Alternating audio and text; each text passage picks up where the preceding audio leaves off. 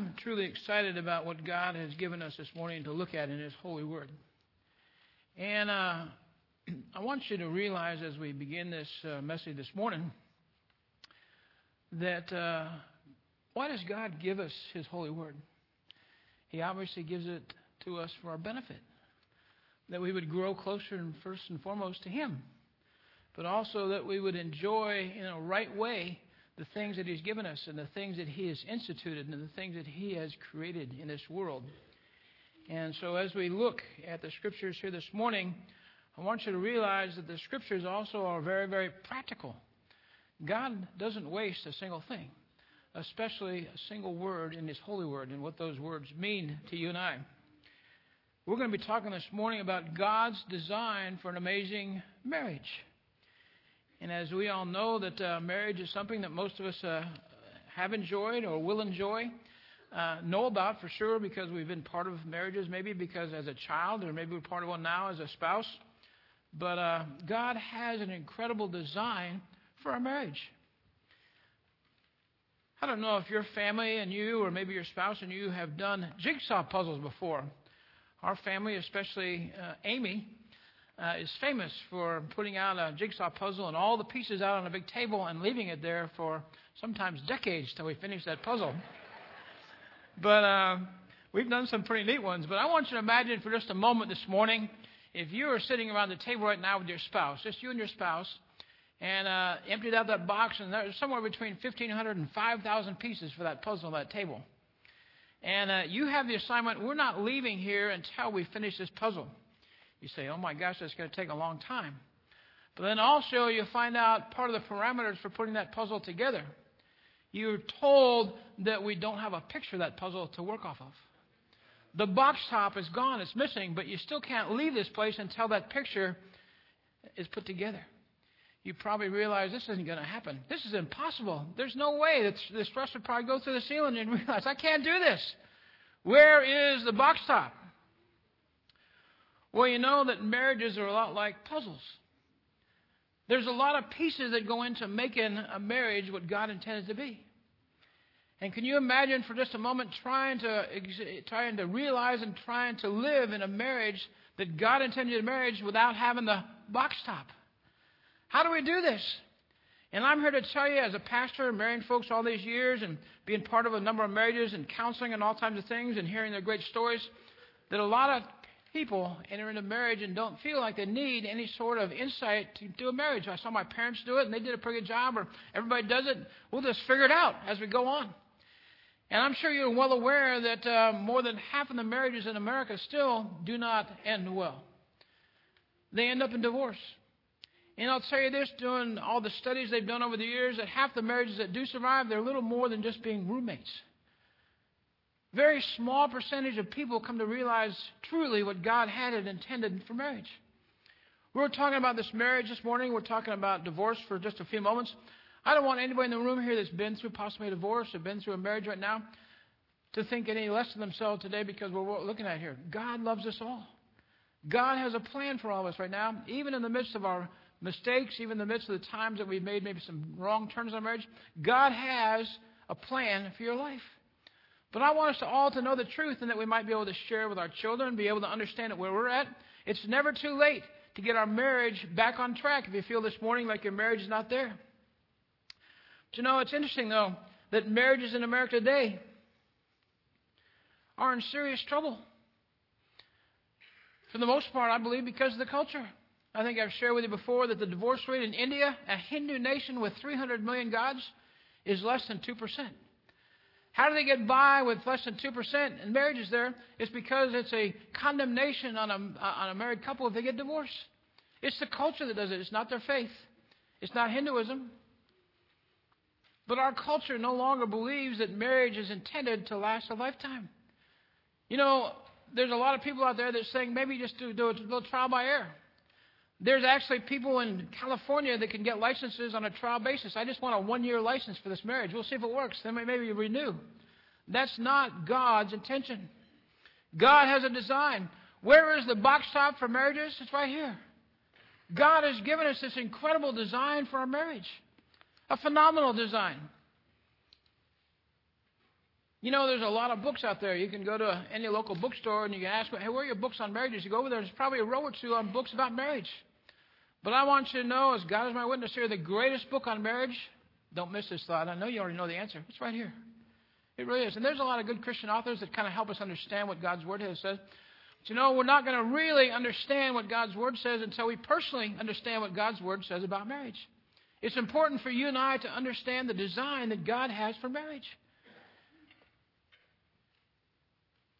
Some of you may have heard a little bit about the F-18 Hornet. It's a Marine Corps and Navy jet fighter. And they've had phenomenal problems with oxygen in that jet.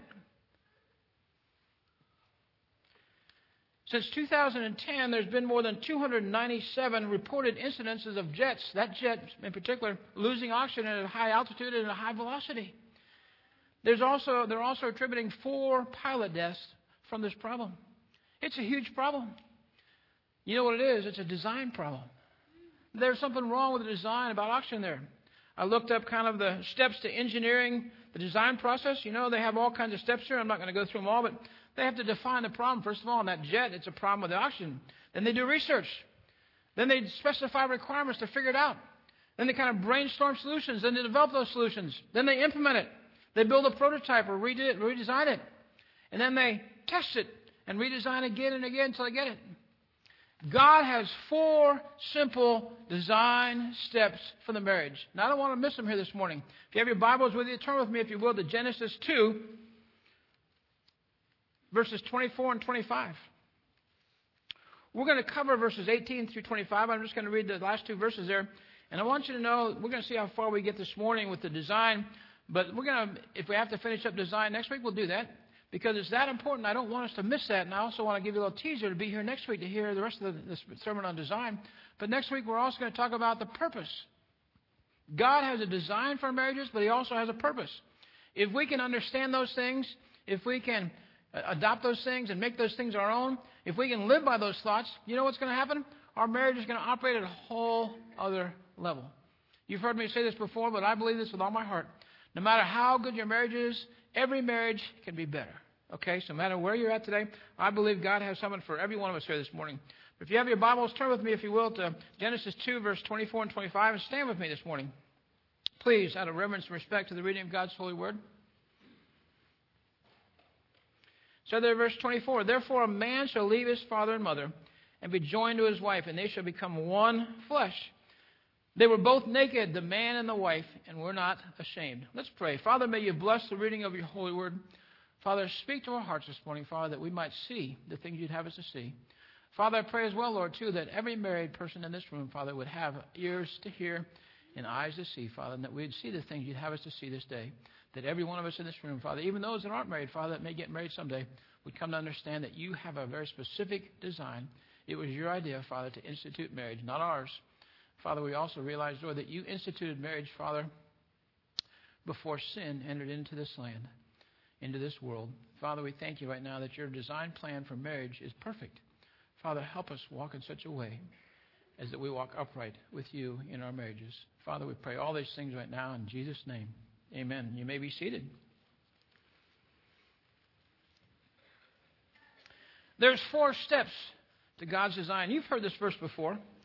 But step number 1, it begins right there in verse 24. It says, therefore a man shall leave his father and mother. God's design for couples is that they must leave their parents. They must leave their parents. And He's not saying that you stop honoring them. He's not saying that you disavow them. He's not saying that you need to do away with your parents. What He's saying, you just need to leave them. What does that mean? It means I'm moving forward. It means that I'm going to leave. I'm going to break with the past. I'm going to be united to my future spouse here. I'm going to leave my old home and I'm going to establish a new home. What does this mean? It means I'm looking forward. I'm moving on. I have a vision for our future. I'm here to tell you, listen very carefully, there's a lot of folks that are dealing with struggles decades later after they've been married that came out of the old home. Maybe a wound from a mother, a wound from a father. I don't know if you've heard these before, but a man's wound with a father is his father was absent. His father was never there. That man never received the blessing. He spends the rest of his life trying to realize that blessing in his life. I want my dad's approval. I want that unconditional love from my dad. A mother's wound to a man, you know what that is? It's a helicopter wound. It means that she continues to hover over that marriage and over that man and influence that marriage. You know, this spaghetti is pretty good, but it's not as good as my mommy used to make. You know, you don't clean the house like my mommy used to clean the house. I'm going to have my mommy come over and clean our house for us. Really? The essence here, what God's saying is that when you decide to get married, when you decide to build a home of your own, you need to kind of leave your parents behind, but also leave the past behind. Why do I do that? Because I have a vision for the future. I want to see what God wants to do in my life. I want to see what God would do as I join together with this mate. I want to have a relationship with my mate here, and I want to have one that God builds. I don't want to have one that's influenced by my parents as much as they might be great people, and most of them are. But I want to have this relationship with God and my bride. I want to see what God will do in my marriage. You know what it says right now in the Scriptures, Psalms 127, unless the Lord builds a home, they labor in vain. Who build it? Unless the Lord guards the city, the watchman stays awake in vain. God's saying, hey, I want to do a marvelous work. I want to do something that you cannot even begin to believe in your family here. I want you to understand that I'm getting ready to do good work. So let go of your mom and dad and claim your bride and claim me. Leaving. There needs to be a severance here with the past. A severance with mom and dad. A severance and decide to move on. I need to have that vision for my future. I think you've heard me share this a couple times before maybe. But you know, a lot of times we just hold on to the past. We go through life looking backwards. We go through life looking back. The only thing that we should get from the back is lessons what not to do in the future. History. It'd be like you, and most of us drove here this morning in a car, or rode here in a car. Your car has two windows in it, a front and a back window. We look through the back window through the rearview mirror. You know, we're not going to get very far in this life if we stare in the rearview mirror. If we fixate on that rearview mirror, looking where we've been. God wants us to realize this windshield in front of us.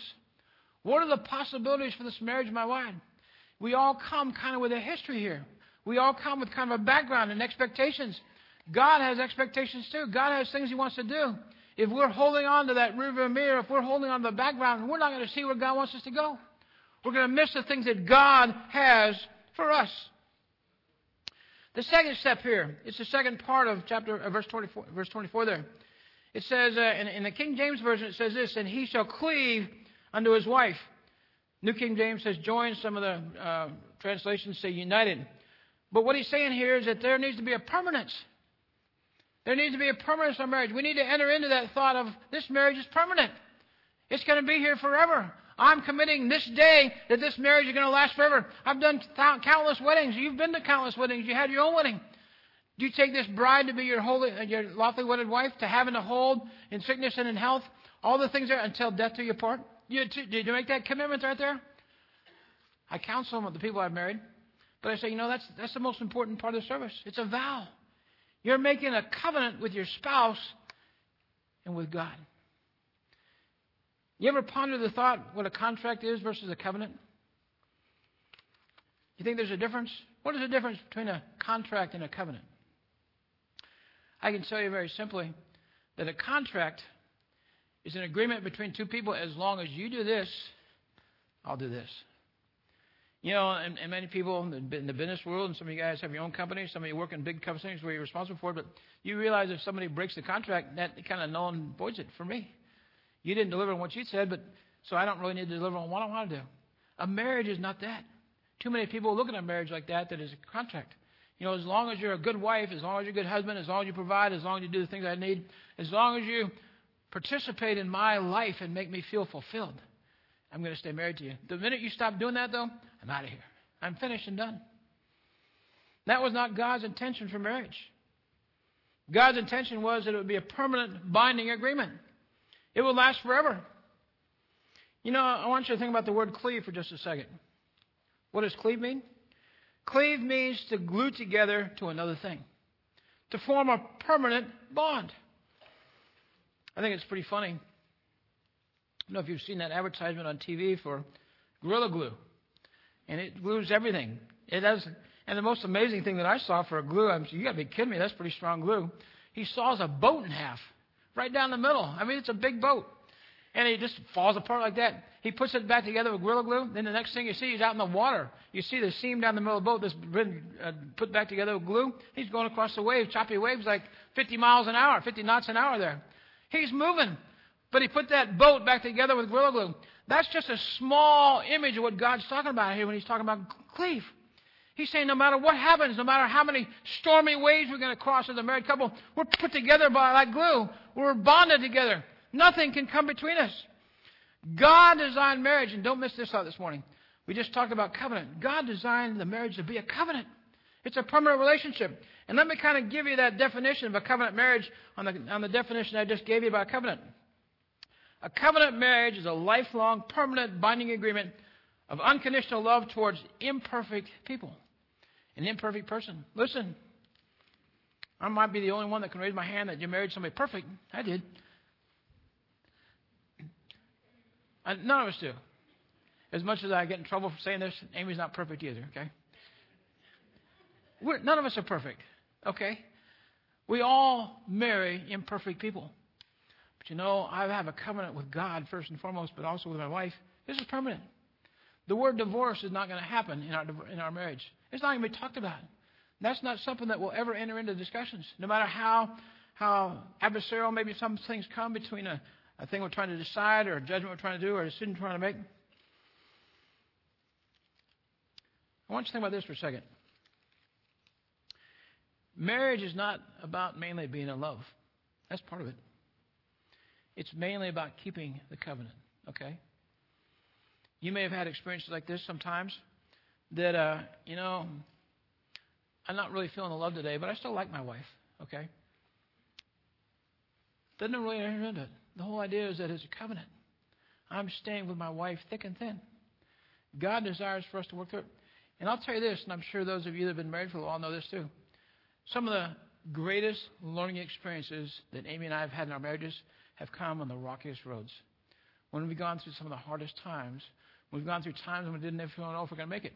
I put my wife through some hard times, man, and owned a company and lost everything. All kinds of things that we've done on the way that I've made judgments or decisions and didn't turn out the way I was hoping they would. And she's stood right beside me through all those. You know what happened in my little life as I watched her standing beside me in those hard times? I realized what an incredible woman God gave me. It's these times that we grow. Jesus Christ himself said, you're going to see my strength in your weakness. You're going to see me in a greater way. I'd rather glory in my infirmities that the power of Christ may rest upon me. The idea of living in a covenant here is huge. Marriage is first and foremost about putting the glory of God on display. How do we do that?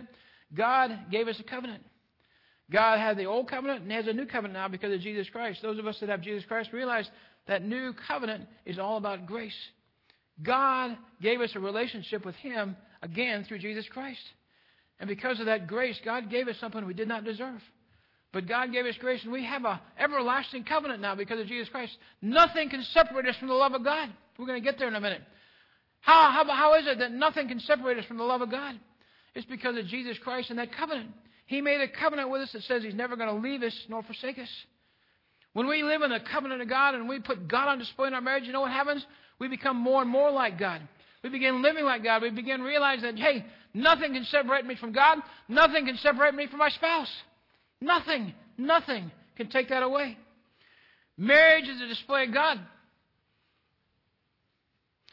I am yours, she is mine, period. That's it. There's no more discussion. That's it for a lifetime.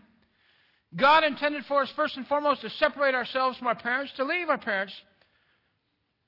Then He desires for us to make this permanent. We make that permanent because of a covenant we have with God and our bride. It's not a contract, it's a covenant. Can you imagine for just a moment walking down the beach with your wife? Some beautiful beach you've been at and kind of on vacation, walk down that beach and just feeling the moment and feeling just very romantic. And you want to just say something really nice to your wife. You look out over, you're holding her hand and look over at her and say, hey, honey, I want to tell you, of all the 3 billion women in this whole world, I want to tell you that you're in my top 10. Okay? You're in my top 10.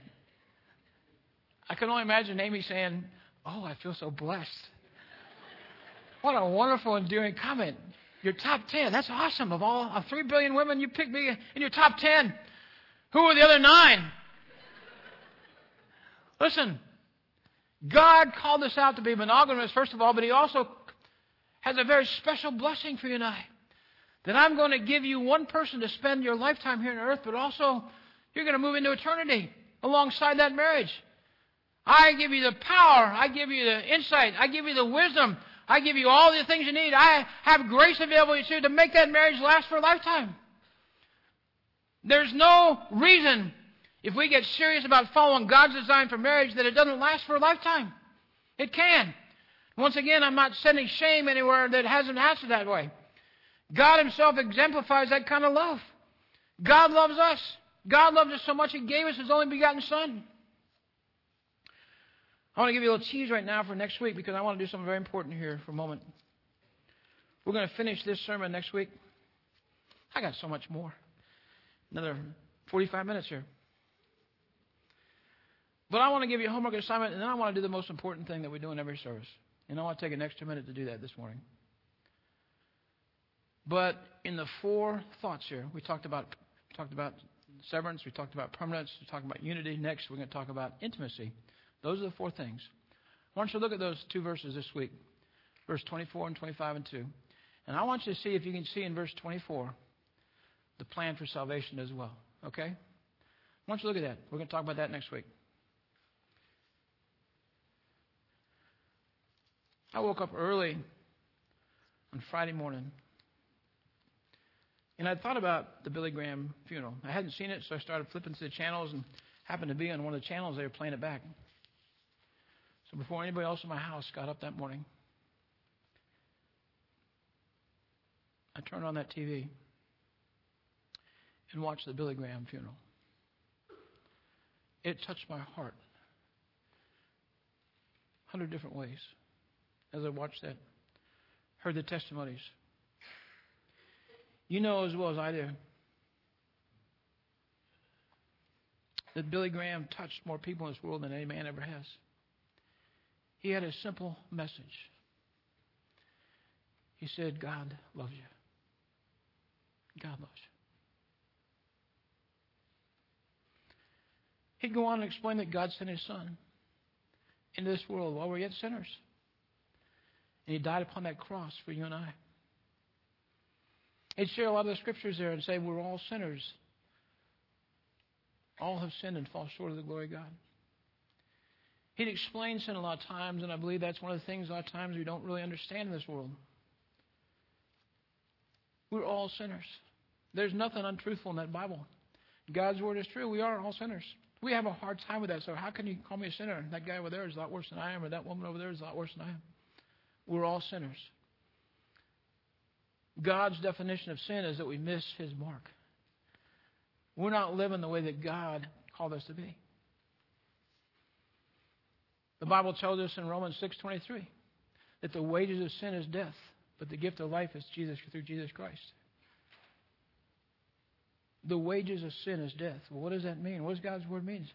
It means because of my sin, without Jesus Christ, I'm destined for eternity in hell.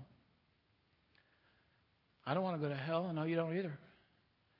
The idea here is the fact that, because I'm separated from God because of sin, God is a perfect God. Heaven is a perfect place. God cannot allow sin into heaven.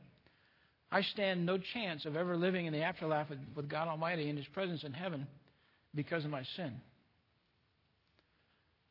I've missed the mark. I'm here to tell you, if you can't remember last time you missed a mark, you did it when you were a little kid. Your mommy says, do not eat the cookies. You sneak a cookie. Your mom says, go to your room and clean your room. No. We all sin. We're born into sin because of Adam and Eve. We have a sin nature. God has told us that we've all sinned and fall short of God's glory. But Billy Graham, we proclaim there's good news. It's Jesus Christ. He died upon that cross for you and I. I was touched by the music. If you didn't see the funeral, every one of Billy Graham's children stood up there and gave a testimony. They were all very powerful, but one of them really struck me that morning. It was Ruth Graham.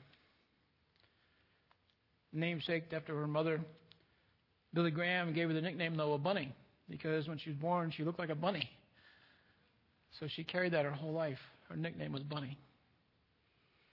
Bunny got up there and thanked everybody for coming. But then she said she had her own Billy Graham story. She said, I was married for 21 years, and that marriage ended. I was devastated. She says that no girl ever wants to disappoint their father.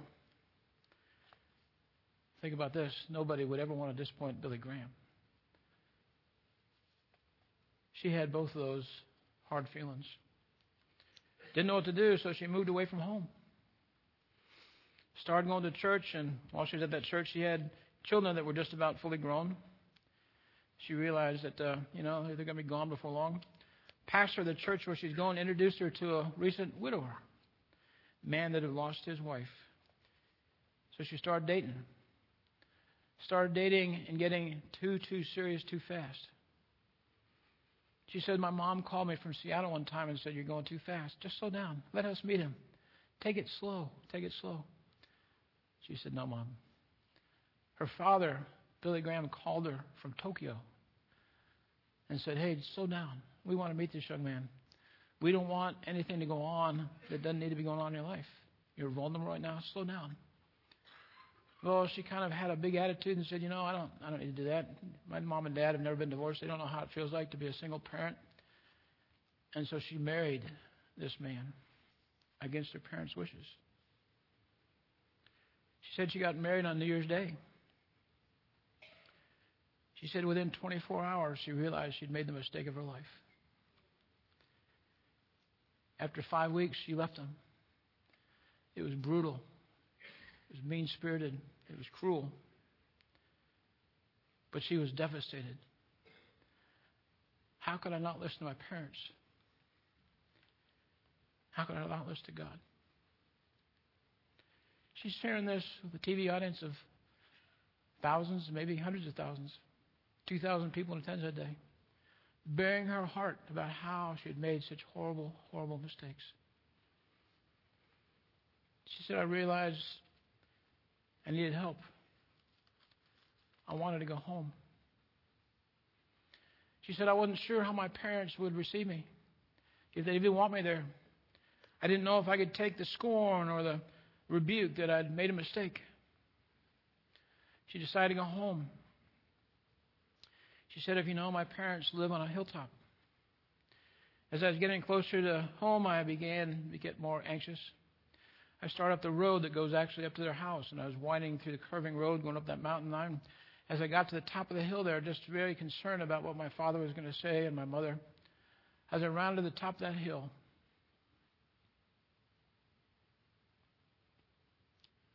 there was my father standing in the driveway. I parked my car. I got out. My dad ran over to me, wrapped his arms around me, said, I'm glad you're home. We love you so very much. She said, my dad's not God. But that day I saw God in my father. I want you to hear this morning. We've all made mistakes. We've all made wrong turns in our life. We've all done things that we're not proud of. Maybe we feel like God doesn't love me anymore. Maybe if we don't know God personally through Jesus Christ, we think that God would never want me. You know what God's saying in heaven right now? I want you to come home. I love you. I loved you so very much that I gave you my son, Jesus Christ. That is the gospel message in simplicity, that God loves us. Billy Graham preached that to millions and millions and millions of people. They heard it. A lot of times we think this whole Christian thing, this whole receiving Jesus Christ is so complex and so hard to understand. I can't get there. How do I get there? I want you to know this morning, based on the truth of God's holy word here, that God says He loves you. He says, I want you to come home. I want you to be part of my family. If you're here this morning and you've never done that, maybe you hear God knocking on your door of your heart this morning. Maybe you hear God saying, hey, you've been away for too long. I want you to come back home. I know you believe me. I know you believe in me. But I want you to come back home. I want you to let me wrap my arms around you and tell you that everything's going to be good because we have each other to walk through this storm with. God desires for every one of us to come home.